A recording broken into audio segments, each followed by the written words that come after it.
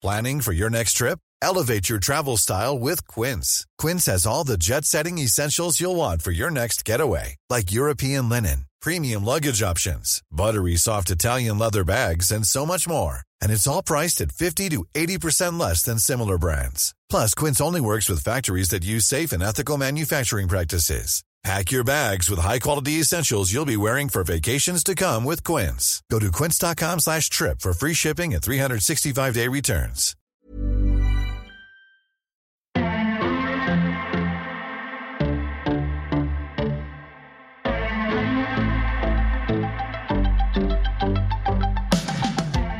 Hello and welcome to episode 6 of The First Exchange with me, your host, Lydia Daydal.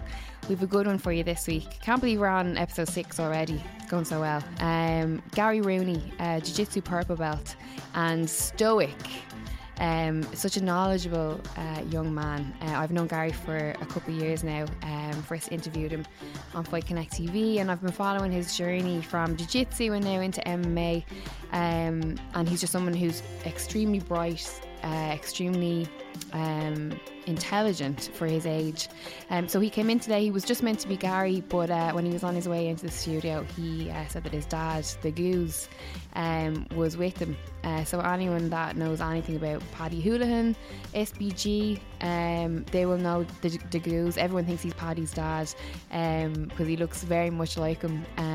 But the two guys have been heavily involved in the MMA scene and the jiu-jitsu scene in Ireland for a long time now, and have this incredible mindset, incredible story of their journey from growing up in inner city Dublin flats to, you know, being where they are now and having murals made of them all over Dublin City. So I hope you enjoyed this one. Great to have them both on, Gary Rooney and the Goose. So welcome, I'm so delighted. Episode 6. It is episode 6, isn't it?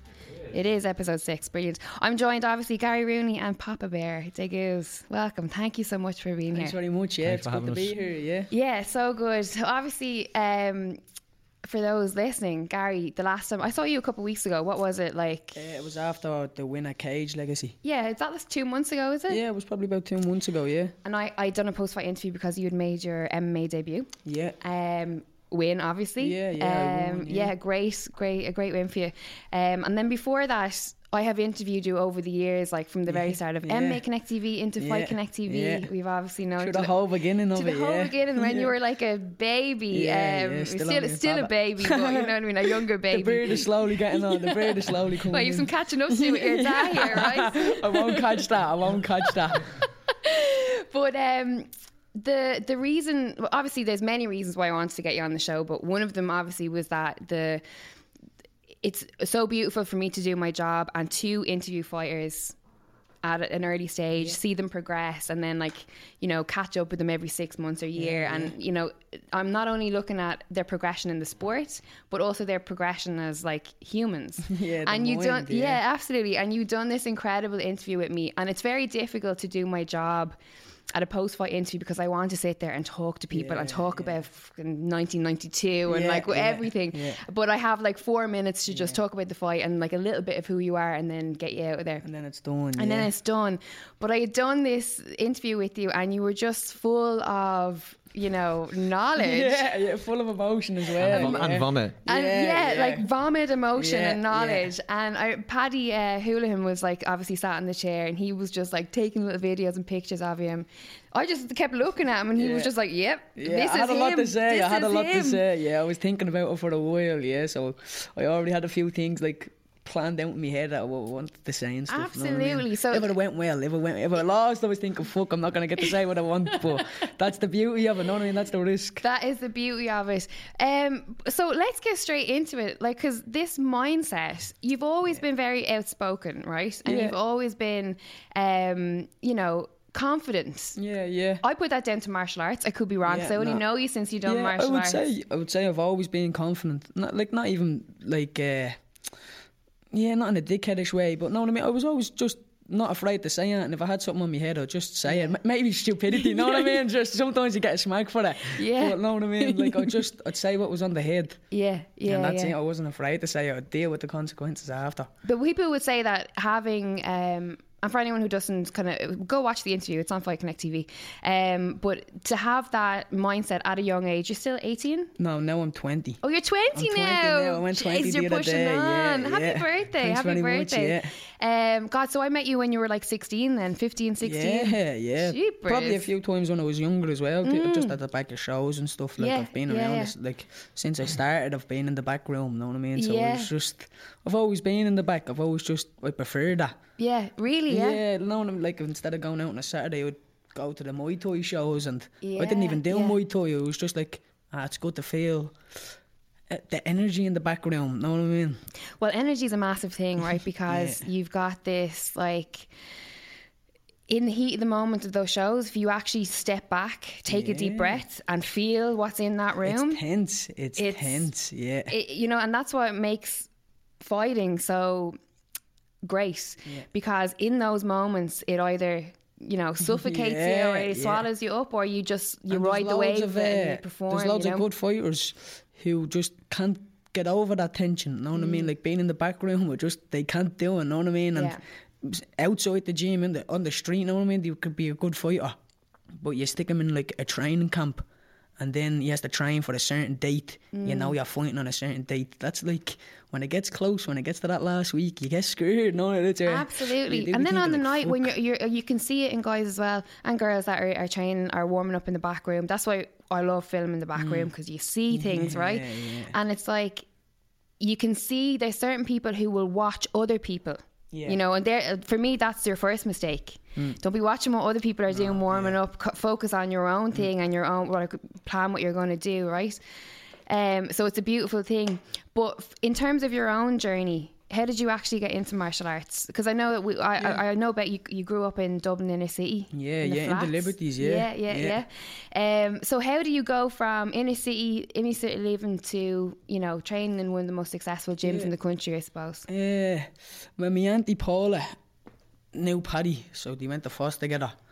And then This is Paddy Holohan. Paddy Holohan. Houlihan. I always say Holohan, and he's always like, it's fucking Houlihan. Yeah. You just have to pretend you're from town to say Houlihan. Houlihan. Yeah. Like you're on Main Street or something. But was it Foss or college you went there? I'm not too sure. You might be downselling there a little bit. It could have been college, to be honest, but I'll say Foss, make him seem better.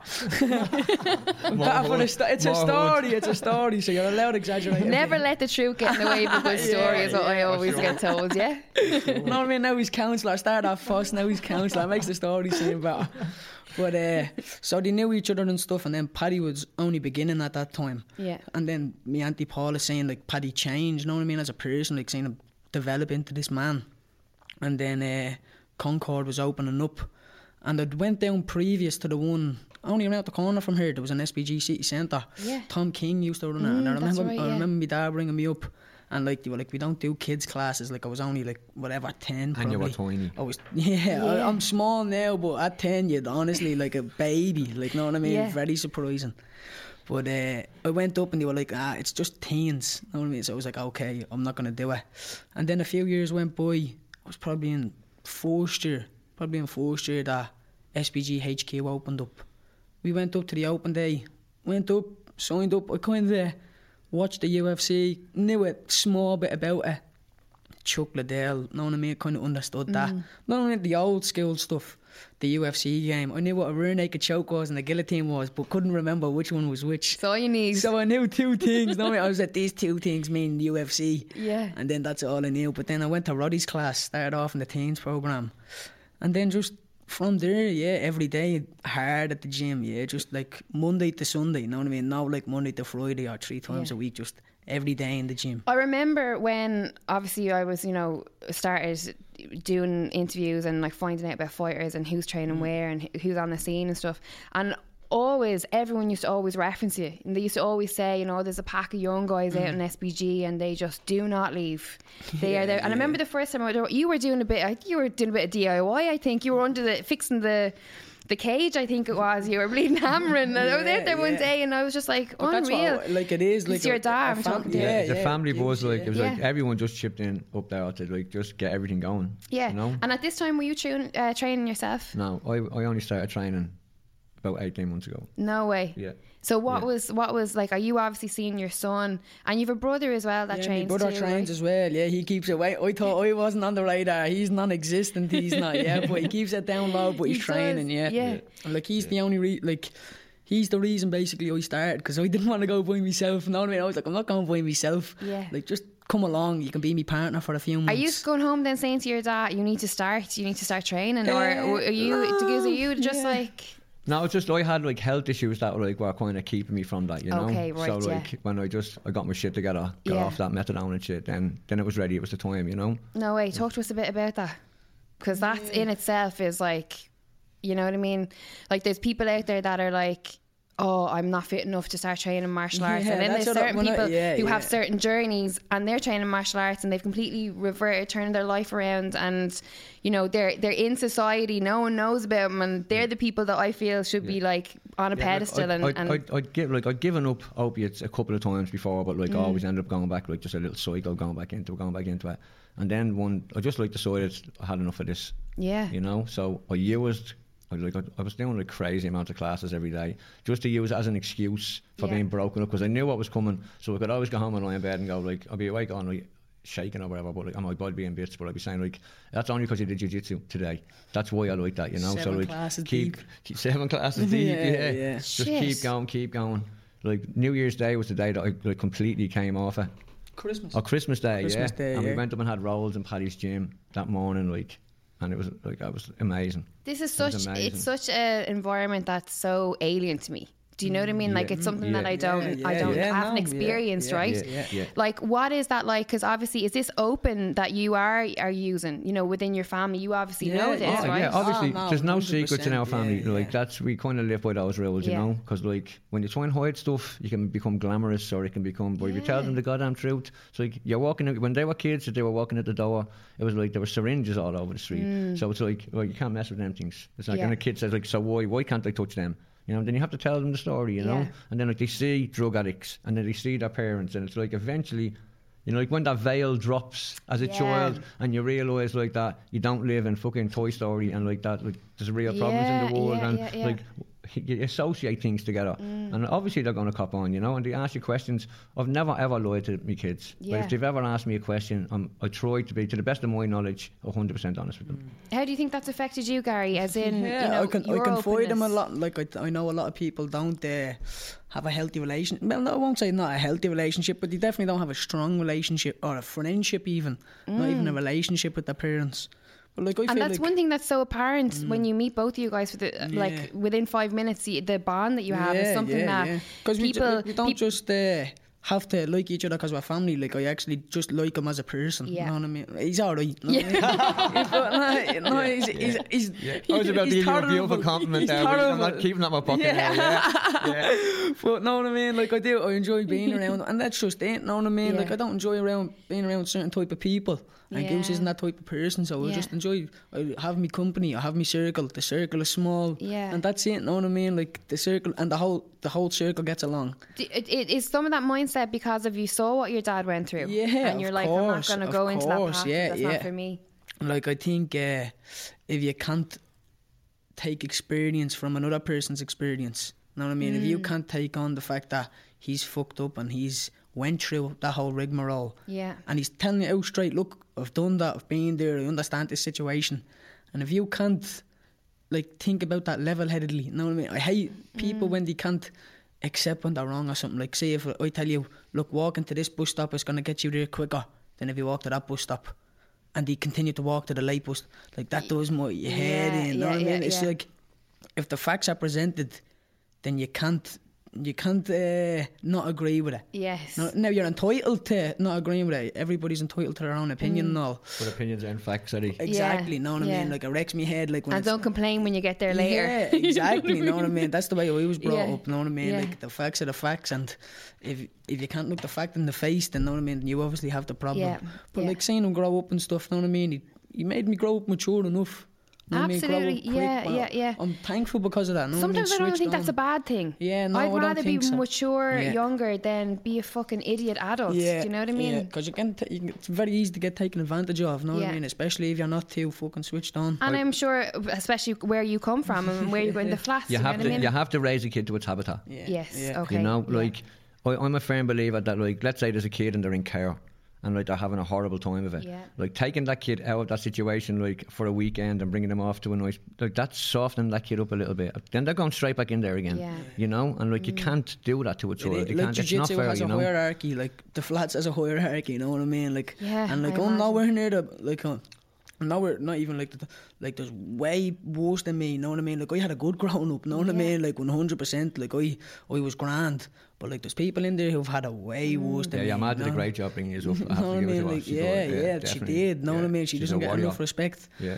But like, she brought me up well, know what I mean, and kind of kept me out of trouble and stuff. And it's not even like the other kids don't have that. It's like maybe the parent is in a worse position than Angela Yeah. was, know what I mean? And you can't fault that person for that either, know what I mean? Well, and I it's a downward cycle. Absolutely. And culture. Yeah. There's a culture. And you learn know? behaviour. This is generational. It's passed down from 100%. parent Yeah. to parent to Like, child. We're from the Liberties. We're from like a rebel area anyway. So like Yeah. it is a rebel area, you know. Yeah. So like they're trying to sell it from underneath us at the moment, which is kind of really sad. Do you think they'll succeed in that whole area? It's been gentrified to bits. Like, you know, if you walk down Thomas Street and Mead Street nowadays, they don't look like Thomas Street and Mead Yeah. Street. They could be any street in Dublin, you know. Where is the little kind of cement or concrete football pitch with? It's got the Michael Mallon on it.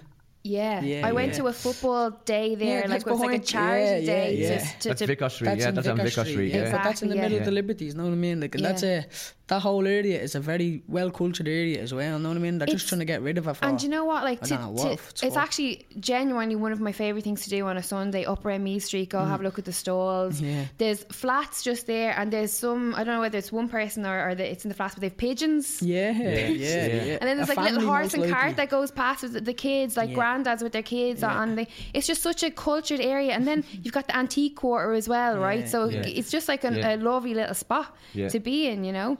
And to think that there's even a discussion that there's like hotels Francis and Street, yeah. do you know what I Francis Street mean? was a great street back in the day. Like, the Ivy Hostel being empty is a joke.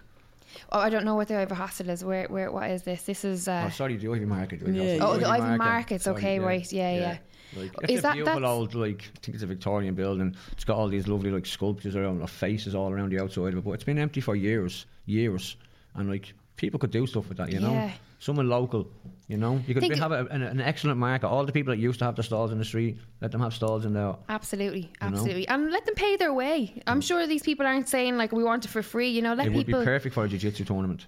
Yeah. Really? It's all these balconies going around that look down onto It's this like huge, central it's plaza. huge, It would be perfect for Just a jiu-jitsu across from competition. Elias, just across from what was the Oh, thing? It would make yeah. a good headquarters for the National Jiu-Jitsu headquarters. Yeah, we're There gonna you go. do it. There's yeah, something you could do there, Goose. Yeah, dream big or God damn big hall. Yeah. 222 coming towards. Yeah, you can run it. Get us into the Olympics. Yup. Masters Yeah, 5. Jiu-Jitsu Olympics. Yeah, so that's an admirable story. Do you mind me asking how you got into it? It was all over Dublin when I was young. Yeah. You know, like it was like we smoked hash when we were like really young. We were just like, it was a little bit wilder back Yeah. then, you know, than it is now. The Wild West. Like, you were kicked out your gaff in the morning. It was like, don't come back till dinner time. It's Yeah. like, when's dinner? Whenever. Whenever. Whenever you get back. But and so in all that, you know, I obviously didn't grow up in flats, but when I started doing documentaries, I started obviously covering Craig Coakley, who grew up in flats, and all exactly, his another family one. still live in flats. Yeah. And he was like, It's you have always the tough ones, know what I mean? Like, I think, and Curtis as well, know what I mean? Oh, Ryan Curtis, yeah, Curtis is yeah. council, Yeah, Paddy is yeah. council. Keane Know what I McMahon mean? is- Yeah, is- Dylan is, Chukes uh, council You don't have as to well. like, you don't have to be from the flats. Like when we say the flats, we just mean like commoners, because we're Yeah. from the flats, so we say the flats. But like you could be living in a Gaffin Valley Farm, and to us you're from the flats. yeah. It's a yeah. mentality thing as Yeah. well, know what I Absolutely. mean? Max Lally's not from no flats, but he's that flats he has that mentality, know what I mean? 100%. He's a grinder, he's that Yeah. same mentality, yeah. Yeah, But it's yeah, just, yeah. it's a mindset as well, know what I mean? It's kind of like realising that there is a hierarchy to life, Yeah. know what I mean? Like, to get through things, like, there's a certain spot that you're comfortable in or you're not. Yeah. And it's up to you what you want to do with it, know what I mean? I also found a sort of, now I'm kind of a romanticist anyway, but I found a sort of romanticism in the flats, in the community, in the sort of camaraderie that comes with,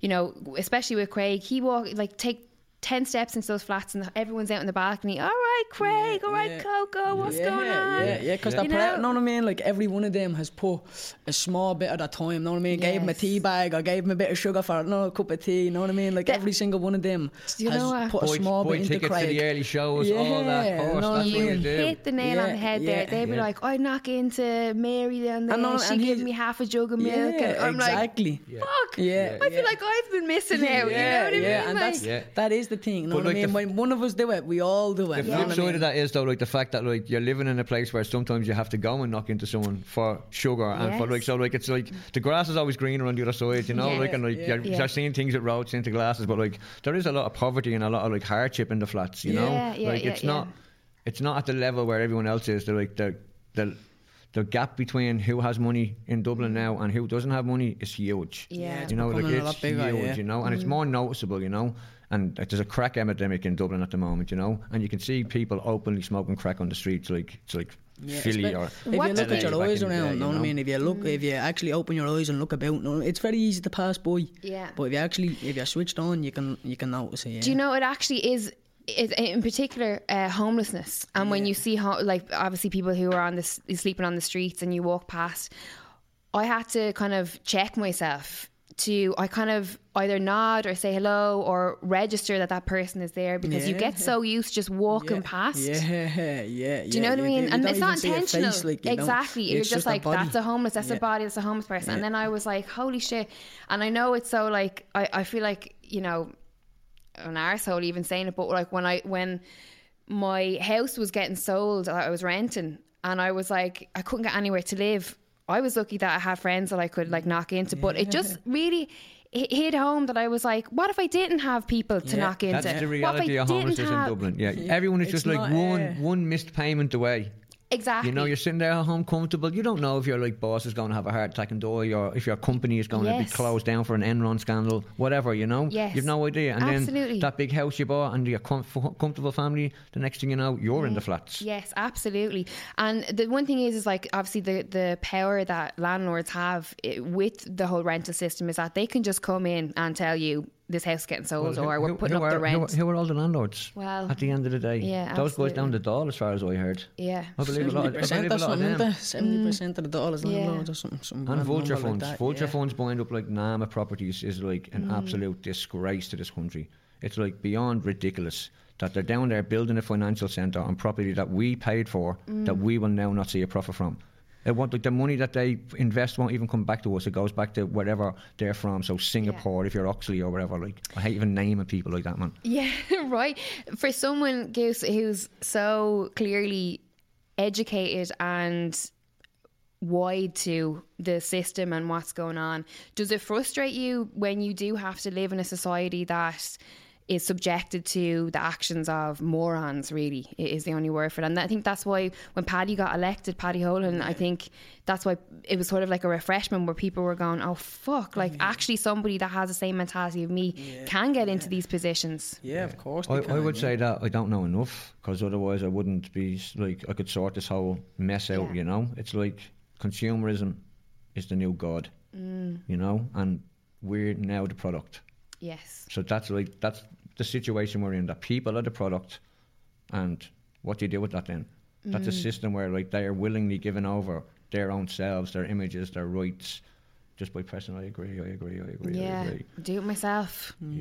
Literally, and it's like I you can't press that agree quick enough to get to the end of what you need, whether it's like an app, whether you've downloaded a new app or fucking, you know what I mean, whatever it is. It's just like it's a step removed. You know what I mean? It's just like whatever. I haven't read all the things or whatever. People believe that they say it's a privacy policy, but they don't say whether it's like pro-privacy or anti-privacy.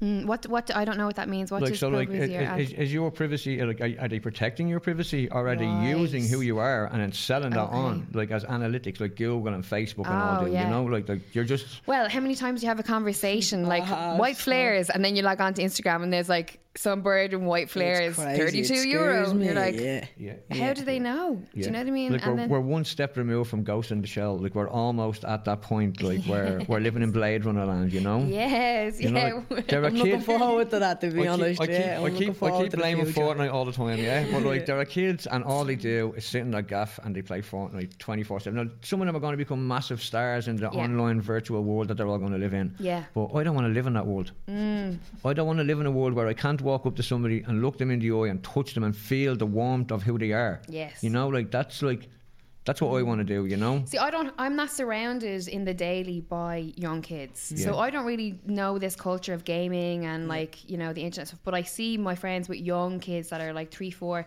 and they're already able to use an iPhone. They're already able to get into YouTube, type in their thing and even like stuff like there's these trends on YouTube of like, you know, those Kinder eggs, the Kinder Surprise, like videos of people opening Kinder eggs that apparently children are absolutely just obsessed with. Yeah. And it's actually not even about the goddamn Kinder egg. It's about that kind of like thing in the brain where it's like the consumers. It's making them little consumers. It's like go out there and get a Kinder egg. Yes. Go there and satisfy that need right now. You know, nobody wants to wait for anything. No. You know, and that is the greatest pleasure is waiting for something. Yes. You know, like when you were a kid and it was like Santa Claus is coming, like you wait a whole year for some shit. Yeah. I remember, you know, working. Sometimes you didn't get it, but like most of the time. I mean, I remember like working, you know, a weekend job and saving up for something. Yeah. Do you know what I mean? Yeah. And like, you know, you get to like, you know, something it's like €60 and you've got 43 and then your dad go, right, I'll throw you a tenner. Go down to your grandfather and ask him if he'll throw you a fiver. And you're like, and then you get whatever it is and you're like, yes, really me new kicks or whatever it might be. You make sure know? they don't get dirty for a while, know what I mean? They help you slap off. You're putting a bit of work. You're putting a bit of work in there. Yeah, you do. You appreciate them shoes. Now you've 12-year-olds floating around with like an iPhone X. That are like a couple €100. It's I'm mad. like, I'm going to knock you until I was about 28. Then they're dropping them, know what I mean? And then it's just like they don't even care for it. It's like, it's a mad one. They don't really, but like they don't understand that it costs that much or whatever. But they do. They kind of understand. But I believe like it's the credit system and all. Like it's one step removed from actual currency in your pocket. It's like it's a dangerous little thing where like it's an abstract concept. Money is, you know. Yeah. And then like squeezing your arm for things you can get is like. It's a known tradition, isn't it? You know, it's like it's what kids do. It's what they're there for, you know. Yeah. It's like don't be blaming me because there wasn't iPhones when you were young. Absolutely. Just get €2 for a bit of jellies. Go on. A few Catherine's cakes. Yeah. One donut, 5 donuts for £2. That's an alright deal. Like how do you protect your children against this world? Like obviously, I mean, Gary's here. You've done a good job so far. You know what I mean? But like, if there's a parent listening, like, how do you protect your children against this world? Because it's that thing of like, right, stick them in jiu-jitsu. But it doesn't have to be jiu-jitsu. Just something that like everyone can see. Like the kids they show natural talents or things that they're interested in when they're younger. And like, if you want your kid to grow up to be a heart surgeon, but the kid's into drawing on the ground, like let him draw on the ground. Yeah. You know, let him draw on the ground. Maybe he'll start drawing hearts and he'll be like Leonardo and he'll be like the best heart drawer ever. Yeah. You know? Yeah. But like you've got to nurture what your kid is like. They ask you for stuff and like just feed it to them. Yeah. You know. And Gary, do you feel, because obviously you're consumed with your sport, you know, you're consumed with training and obviously your family and the different things that are going on. But do you kind of feel like a little bit of a sort of an outsider, I suppose, from your age group, in that you're not caught up in all this kind of bullshit? Yeah, I would say so. Yeah, I'd say definitely to the mass population. Know what I mean? There's people in and around my age group who we then hang around with, but that's because they're in the gym. They're of a similar mindset. But yeah, like I definitely feel like the circle that I hang around with of my age in the gym is definitely smaller than most circles, you know what I mean? Because I definitely feel a lot more mature, just in the mind and stuff like that. Just the way I can forgive, not even forgive, but accept and move on. Yes. Know what I mean? Key detail. Yeah, know what I mean? You can, know what I mean? You don't have to forgive, but you can accept the fact. Know what I mean? I don't believe in forgiving everything. Yes. Some things you don't.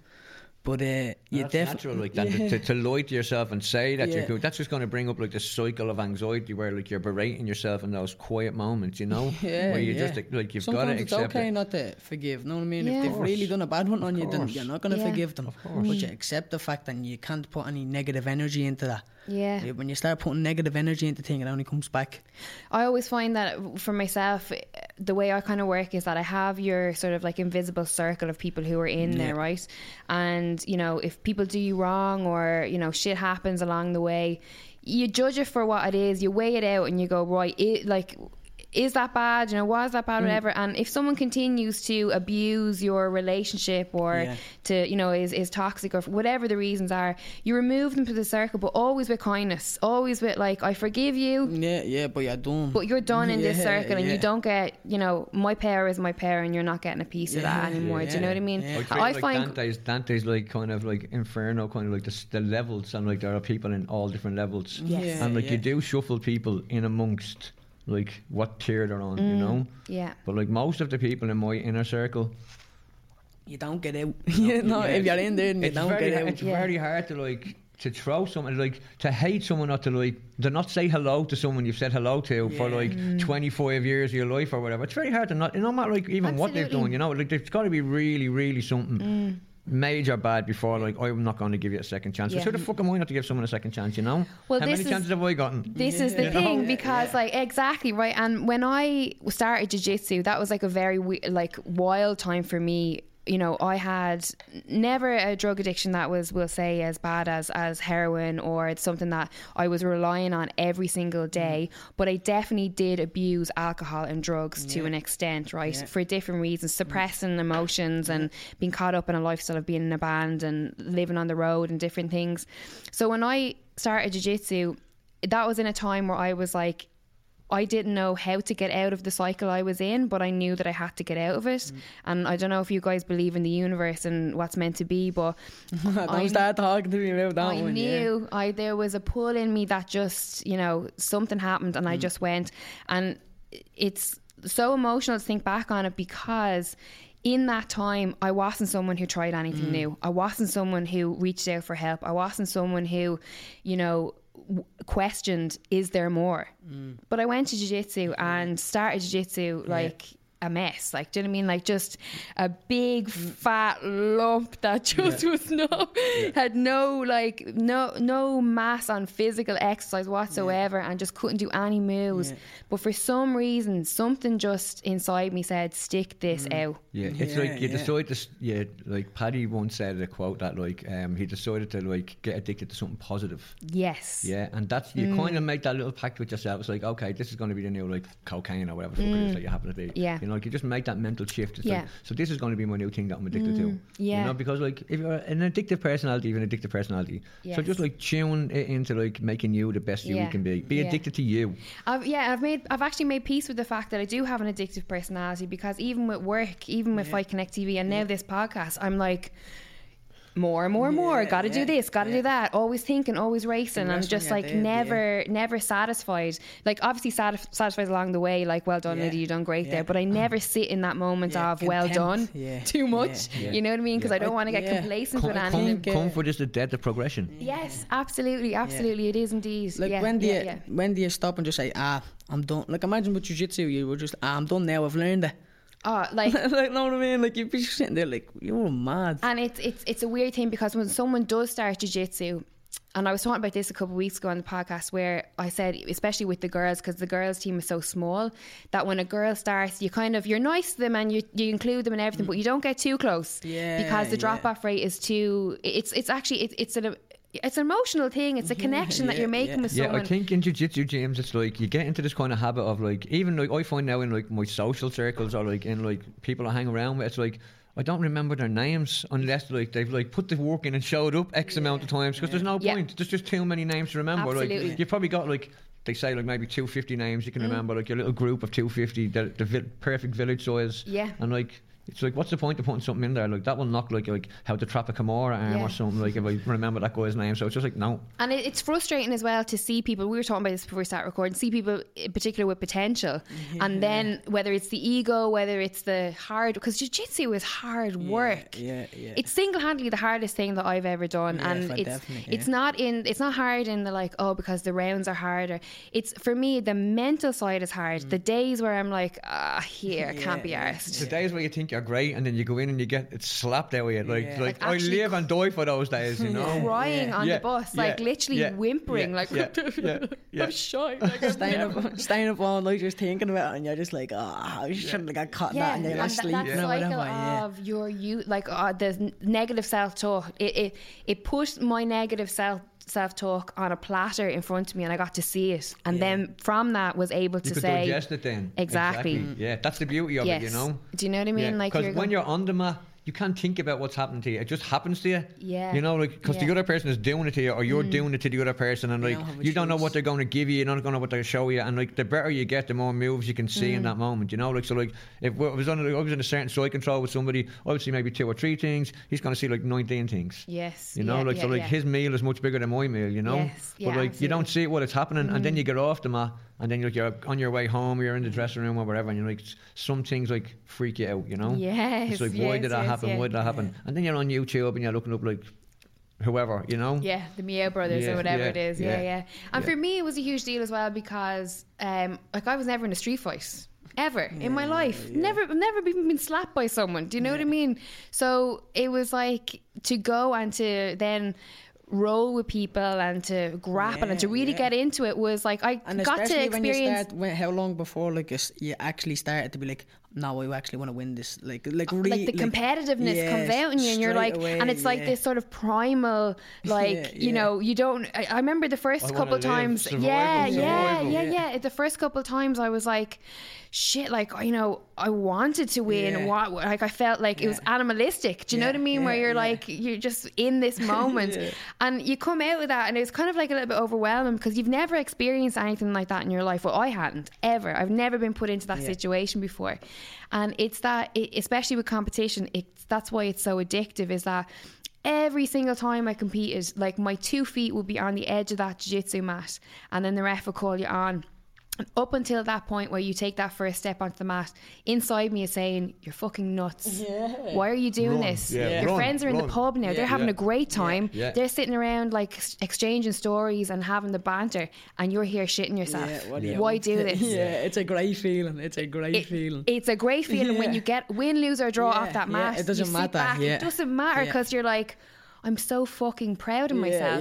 And it go home, get the pizza. I deserve that pizza. I tell you what, for humans who grow up like needing that sort of affirmation from either a parent or from the elder in their circle, to be able to give yourself the I'm proud of you, that self-talk, to be able to say that. I'd never said that to myself before, even though I had done stuff that I should have been very proud of. I didn't have the tools at the time to be able to say, do you know what, Lydia, well done, you done great there. That one is just so in your face, you know what I mean? Like if you do like whatever, you get a certain amount of points in your leaving cert or whatever, you know what I mean? You should be proud of that if you want to be proud of it. But like it's such a physical thing that you're like, oh my, I'm going in there to like scrap now, you know what I mean? Like I don't want to lose her, you know what I mean? And if you lose, then it doesn't matter once you gave it your all, but you definitely feel like, whew, like it brings you to a different level. Because there's true risk involved. There's actual risk, like, you know, like when you know you're out, like even in the gym, okay, like there is a chance that you're going to get injured, but like we kind of prepare ourselves so that like less of those things happen. So like tap early, like don't like be in the spa putting on arm bars and hipping into all that sort of shit. Don't break your arm for fucking for pride. But in competition, that don't happen. It's like at the very start, both guys are going 100%. And you often see it's the guy who can tune it down to like 70% who will usually end up getting the better of that, you know? You know, but it's those but even you see it in MMA as well, do you know what I mean? It's like composure is such a massive part, and it's that thing of like you really, that's the misconception as well that the wider public have about MMA in particular, is that it's a brutish sport and it's just for thugs.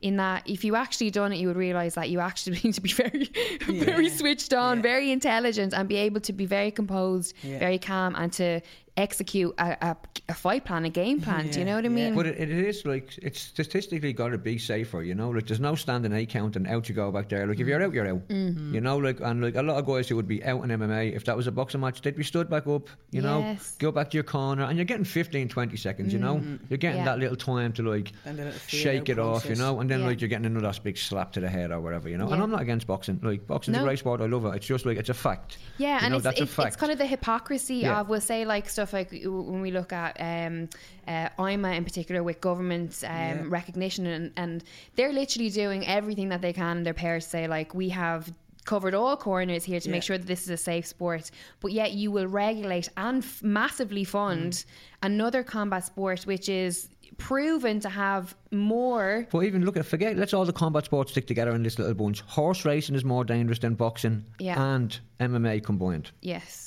100%. Just from rugby, just from deaths in the sport. From childhood all the way through to like adulthood, the amount of good guys that never make it in rugby because they are smashing each other week in, week out, like CTE to the eyeballs, you know, and they'll never be diagnosed with that because like they'll die of liver cancer because like they're drinking or whatever, because that's part of that big culture there on the rugby side as well, you know.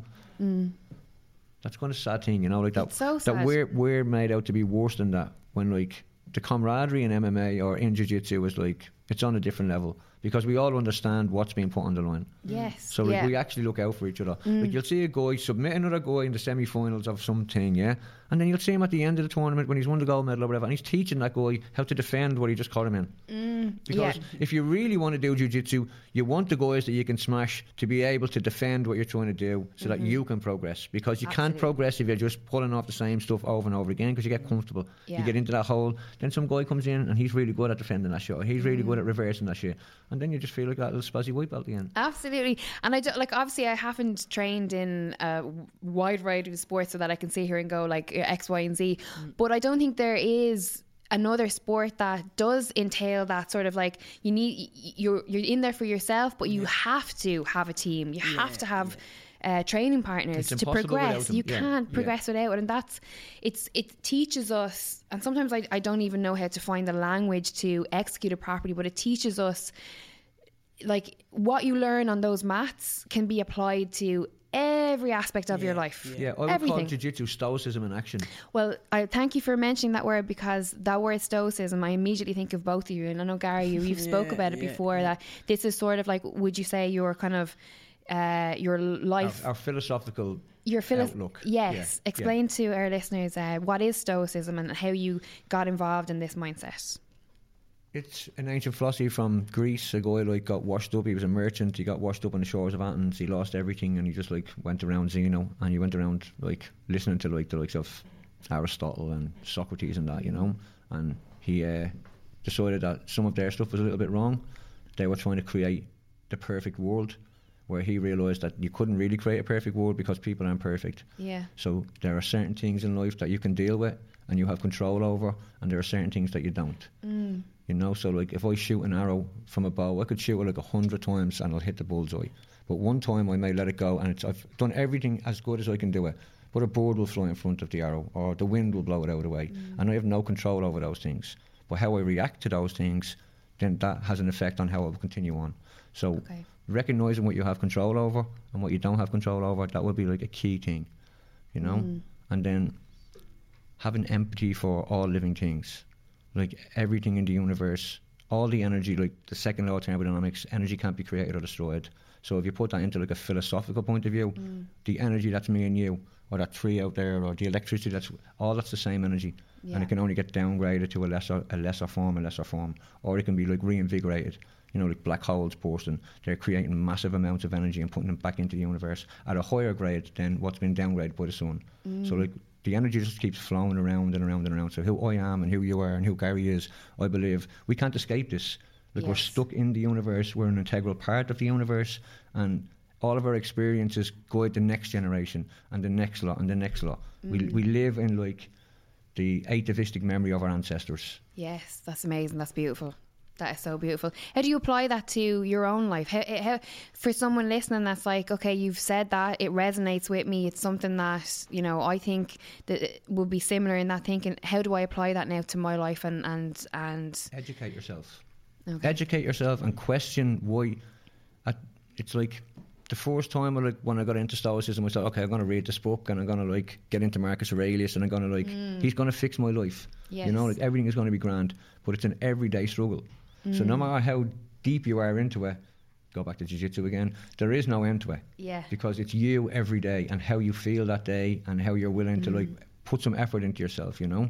And other people, you've got to like accept that other people sometimes are going to make mistakes and other people are going to feel bad.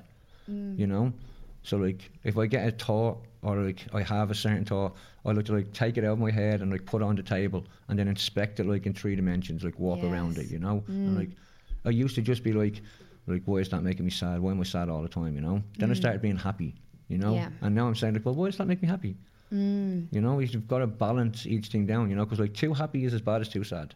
Yes. You know, to come down off that too happy is going to be brutal, you know. Yeah, chasing it then. Yeah, chasing exactly. that high to get that happiness again.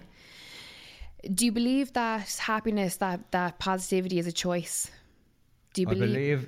I believe that if you work on it every day, you can definitely, like, I used to be so negative. Like, I was filled with self-hatred, so how could I hate how could I love anything else? Because, like, I hated myself, so the world was full of shitheads. No one knew what they were talking about, you know? Like, I knew everything, you know, because a little ignorance is bliss head on you, you know? Yes. And then, like, when I started, like, doing jiu-jitsu and I started, like, coming into, like, proper contact with people who had known years, but like there was more honesty in the building then, you know, and there was like more risk reward happening, you know. I realised that like people are dope and you just have to invest in them. You know? Absolutely. And I mean, like, for any of the conversations that I've had with people who have grown up in inner city and the ones that maybe have a negative mindset or feel that there are barriers put in place to stop them achieving what they wanted in life because of where they've come from, and that, you know, that the educational system hates them, that the government hates them, that the police force hates them. All of those statements are true. Yeah, that's the reality, because all of those statements are true, because the education system is set against them. But you know? I just use that as fire, you know what I mean? Like, how do people get to that mindset just, of I use it as for ammunition? The way I always think about them, like, my mindset was kind of like, especially for jiu-jitsu competition, like going in there, I would be thinking, okay, like there's like fuck all people from the flats doing jiu-jitsu, like nobody even knows what it is. So if I don't get a medal in it, nobody cares. Nobody, like, when I wake up tomorrow, nobody gives a rat's. So I'm kind of using that as like, I'm here doing a jiu-jitsu competition, but the government and society expects me to be dealing in the flats or whatever like that. So it's like, I'm already gonna win. Yes. You know what I mean? I'm already doing the opposite of what somebody thinks I'm gonna do. You know what I mean? So that's the way I approach it. You know what I mean? Like, they expect me to do a certain lifestyle, and I'm just showing that it doesn't have to be that. You know what I mean? If you want to go down that road, that's fine, but it's not the one that it's thrown in front of your face all the time. Yeah. You know what I mean? A lot of the kids, they don't see that there's another way out or whatever. Not even a way out, but like, there's things that you can put effort into. It's hard. It's hard to get, like, to, like, for a kid, like, if your ma's like broke or whatever, like, to pay subscription somewhere. Yes. Very hard. Yeah. Like, so like that's, you're automatically excluded from a lot of things. Then then there are no youth clubs in the areas anymore. Like, the flats are the youth club, and the kids are like thrown out there, and then they're harassed. Like, you have to survive, know what I mean? Like, it's a jungle out there. It's very, very, like, it's tough, you know. Like, it's brutal and wild, you know, and you can't blame them. They're products of their environment. Yes. You know, they have to, like, the kids that are like on the streets and the kids that are in the gaps playing Fortnite, some of them are completely different people. Yeah. You know, completely different people. If someone said to you in the morning, okay, we're going to listen to your suggestion on how we fix this, can it be fixed? Is it something that is generational, or is there something that can be put in place to... In many ways, I don't want to change. Why is that? Why would you not want it to change? The sense of community is worth the chaos.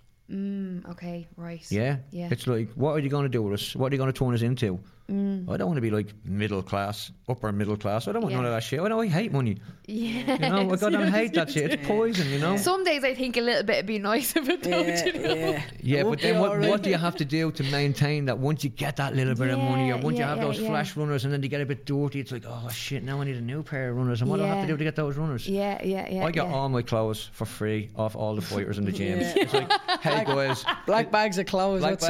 Yup, James got on Paddy Holohan, dressing my family for years. 100%. The jocks and all.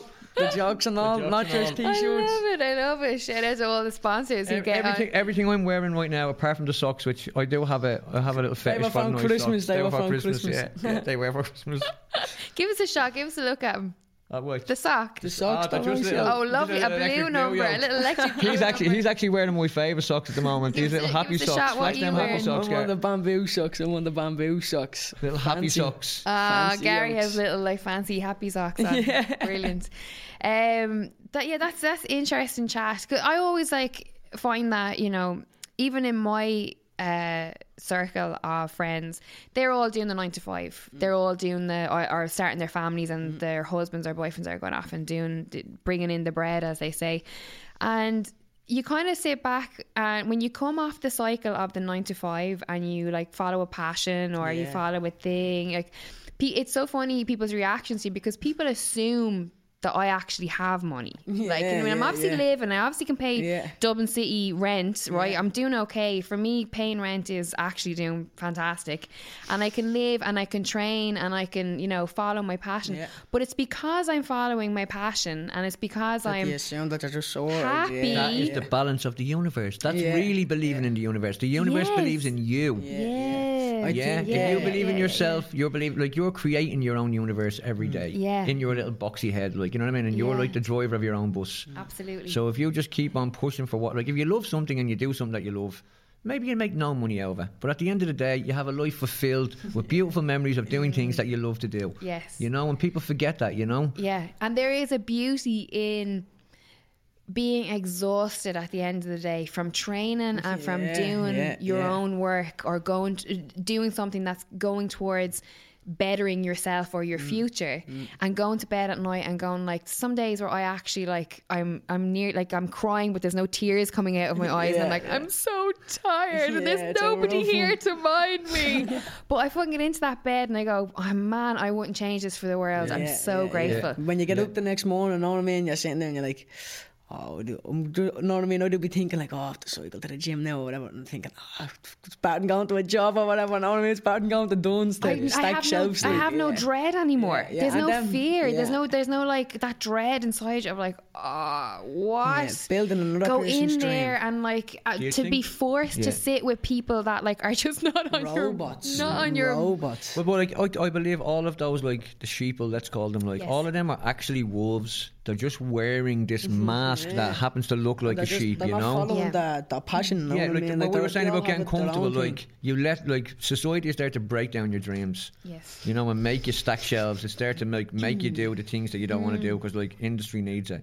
Yeah. You know, like, and like the Industrial Revolution, it wrecked humanity. Yes. You know, like spare time, like, what did you do in your spare time? There was no spare time before the Industrial Revolution, because you were out in the fields all day making making that food that you need grow. You know, like, it's a big zero-sum game the human race was, you know? Yeah. And any time there was, like, excess, like in places like Egypt or in Greece, for instance, the people who had the spare time were put to work on social projects that were for the good of everyone. Yes. You know? So like building a pyramid for like the king or whatever, you know? Like, absolutely. Like we had aliens. We're about to start talking here. We have none of your aliens now. But we had a criminal psychologist on last week, Rena O'Leary, and one of her things I was trying to get her to define what she reckons is the definition of happiness, or how you can achieve happiness. And she had this, you know, she was mentioning all the psychologist of Yorn who she's studied, and it's that kind of sense of to do something, to follow your passion, and to have it be something that contributes back to people, so you help people you in need some to give back way. to society for a fact. Yeah, you need like to. And even if it's like I in a roundabout way, like with Fight Connect TV, I go like, right, I interview these fighters, I try and give them as big a platform if I can. Then somebody might watch that it doesn't do it, but then might say, fuck it, I'm going to try it and do it, and then they might start jiu-jitsu or MMA or Muay Thai, and it might change their life. So that's my little thing where I geek out by that, going like, oh, there's all these things. I believe you can. I believe you can only change the people around you. Yes. So the people who you're in daily contact with, I believe you can only really like change or influence those you can people. Definitely spark other people, though. Goose, do you believe that you're the sum of, what is it that you're the sum of the people that you surround yourself with? So like, you know, of every 5 people that are in your inner circle, you are a product of each of them. They definitely add a part to it. You change your speech when you like go into a new social circle. Like, so you definitely like adopt certain things from people, because humans are mimics. It's like part of who we are, you know. Like, that's why we're all like everyone out there now is like has those big thick black eyebrows and pale faces or whatever. Like, it's like they're all doing what they do. You know what I mean? He pulls no punches, this fella. He pulls no punches. Wednesday Adams. We might as well talk about duck lips while we're at it. Look at them bleeding fillers. Where are you at, girls? What's going on? Yeah. Honestly, that's crazy. I literally... It isn't good. I stopped a girl in Tesco last night where she was working in Tesco and I was asking her for something and she turned around and I swear to God, it looked like she was after doing 4 rounds with Mike Tyson. I was like... Do you train, love? Do you do a bit? But it's just not being confident, know what I mean? Just be confident, Joe. Like, you're grand without it, know what I mean? You're a beautiful Irish woman. Just chill out, know what I mean? Like, relax. You have to blame the old Cardos for that, though, don't you? The who? The old Kardashians. Oh, Jesus, yeah. I don't know. Bro, come on.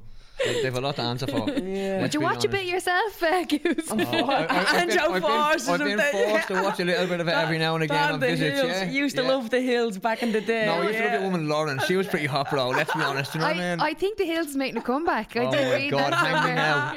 You'll stop Secrets training coming now. out. You won't get the blue belt. You won't get a blue belt. Trainings are going to be over. No way. You're like, no, I can't make it out. I'll see you tomorrow. Yeah. What were we talking about there? God, I've got brain freeze. Oh, we're talking about your to do things in life that give back to people in some way. That is a secret of happiness. That you're. Yeah, but like also to like make sure that you're the most important person in your life. That's very important. Like, explain it's like, what you mean by that. So to be selfish, like truly selfish, where like you make Lydia the best Lydia. So like anything that gets in the way of that like people say, oh, she's being real selfish. She didn't come to the pub tonight, but you're investing in yourself. And when you make yourself like the best or as good as you can get yourself, everyone else around you improves. Yes. So like when I started like investing in myself, I just saying like everything around me just became better. Everything became better, and anything I ever wanted to do, I was able to do. In those moments, that's very interesting that you say that. There will be people out there that are doing that in the process of living that type of lifestyle, and the people that are around them that are saying that they're selfish are physically unable to see how they are being selfish. Yes, because they've given, but the people who are telling you're selfish, they've already given up on their dreams. So it's like they're in the space where it's okay to not follow your dreams. Yeah. So you're being selfish because you're investing in yourself. Yeah. Which is like, how stupid is that? It's like, yes, I am myself, so I should be investing in myself. You know, I should come first. You know, in a relationship with someone else, if the other person comes before you, that's really unhealthy. That's an unhealthy relationship. Yeah, 100%. Like, you should want the best for them. You should want them to be the best that they can be, but you've got to be more important than them. Yes. You know, anytime they become more important, there's a little power balance that shifts, and then, you know. Well, it's an interesting one, even in terms of, we'll say, fighters, professional fighters, that have to be so selfish. That's the word, right? They have to be so selfish with their time, with their training, and with their mental energy and as well. Not a negative but thing. It's self-invested rather than being selfish. But like we call it selfishness, but it's the right type of selfishness where good things come from it. You know, self-investment. You know, absolutely. In terms of them having to like leave people that are maybe toxic in some way to their environment. No guilt. I don't believe in guilt or shame. I don't believe really? I don't believe in feeling though. Like they're like, I don't know where they came from in humanity, but like they are useless. They will never help you to get anywhere. What about regret? Regret also is something that I don't really feel. I think they're like, there's a little trifecta there, you know. It's like if I did something, it's in the past and I've done it, you know, and it needs to remain there, you know. It's like, how do I react to it? Am I going to kill myself over like all the bad things I've done in life? Because I've done a shitload of bad, and I would sit at home, still be rotten, like hating myself for doing all of those bad things. Or else I can say, okay, this guy like was in a situation, he did those things, move on, adios amigos, you know. Yeah. So obviously forgiveness is like a huge part, or is it? Well, self-forgiveness, you know, because I can't run around to everybody that like I committed a crime against and like incriminate myself and do stupid things, you know what I mean? It's like, I'm sorry I did X, Y and Z back in like 1992 or something, you know? It's just not going to happen, you know? So all I can do is forgive myself, and like by trying to progress and become a better human, in a way I am like kind of apologising to those people, you know? Yeah. By changing. Absolutely, yeah, amazing. And Gary, before we wrap up, we have to obviously mention that you were on like this amazing mural. Are those your flats that you're next to? No, they're not my flats. No, they're close enough. No, I mean, it's about a 15-minute walk maybe away. Yeah, but it's around the area. Subset, who was like an art collective, done a mural of you on this wall in Phibsborough, and it's like so right out on the road. Like you can't drive that road. What road is that it's on? Constitution Hill, I think. Okay. That's what, like, I'd drive up Constitution Hill. That's the area I would know. And if you go straight on, it's just a big huge piece on the right hand side. Yeah, why it's is crazy. That like? Well, how did you get the call? Were they just like, you know? Well, they sponsor me. They give, like, know what I mean? Like, they're a sponsor, so they help me with everything with flights and stuff. Like, they help me for the Worlds, they help me for the Europeans, know what I mean? Like, and not even that they're sponsors as well, know what I mean? All the guys in there, like, they're very close, know what I mean? Like, they're all nice people. But they just called me in. They just said, want to take a few pictures of you? I said, yeah, sure thing, know what I mean? I don't mind, know what I mean? A bit of lovely, yeah. Hopefully I'm always getting a nice Facebook profile picture or something out of it. Yeah, you do for the profile. Yeah, but then, like, it was just there on the wall and they just put it up and they tagged me in it, know what I mean? They didn't say anything about it. No way, they just and put they it just up. tagged me in it, and I was just like, it's crazy. Because they done Goose as well. Goose has one as well. Where's your one, I mean? Goose? Mine is in Smithfield.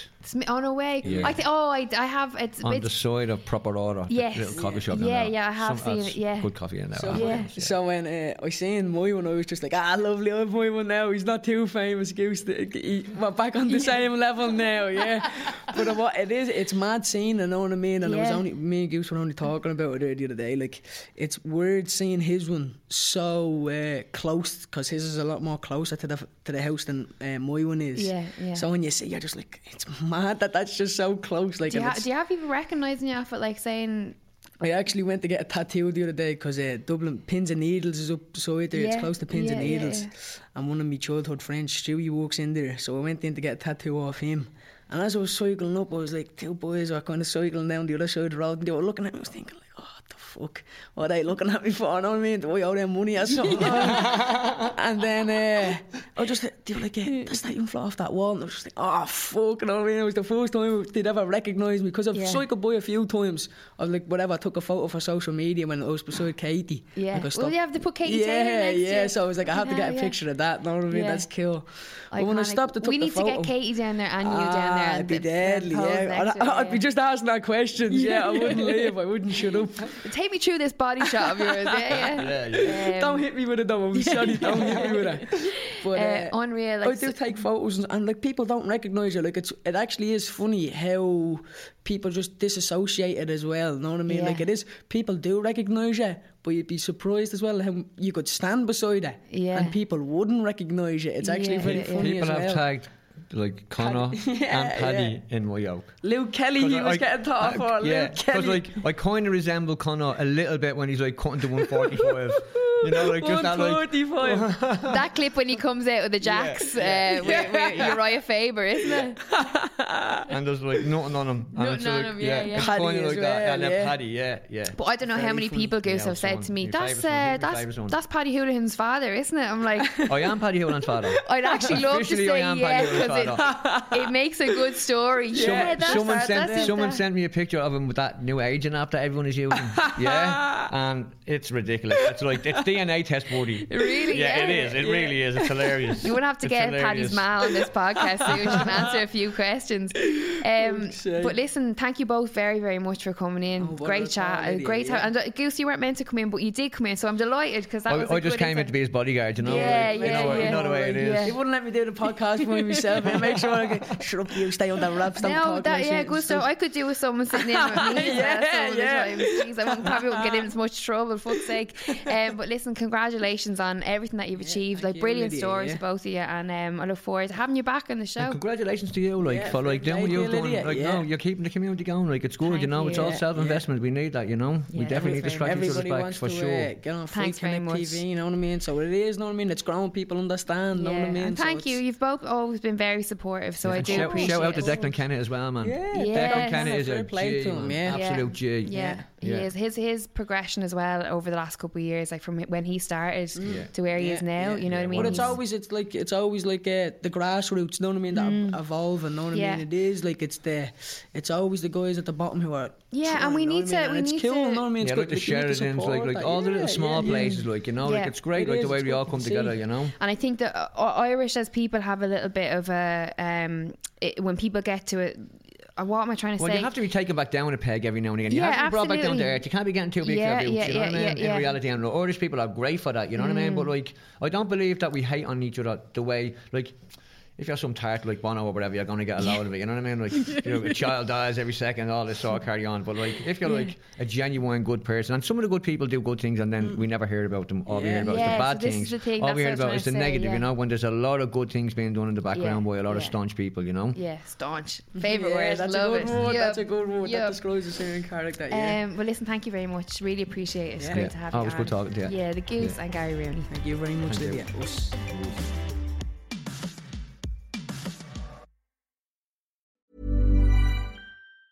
Hey, it's Danny Pellegrino from Everything Iconic. Ready to upgrade your style game without blowing your budget? Check out Quince. They've got all the good stuff, shirts and polos, activewear, and fine leather goods, all at 50 to 80% less than other high-end brands. And the best part? They're all about safe, ethical, and responsible manufacturing. Get that luxury vibe without the luxury price tag. Hit up quince.com/upgrade for free shipping and 365-day returns on your next order. That's quince.com/upgrade.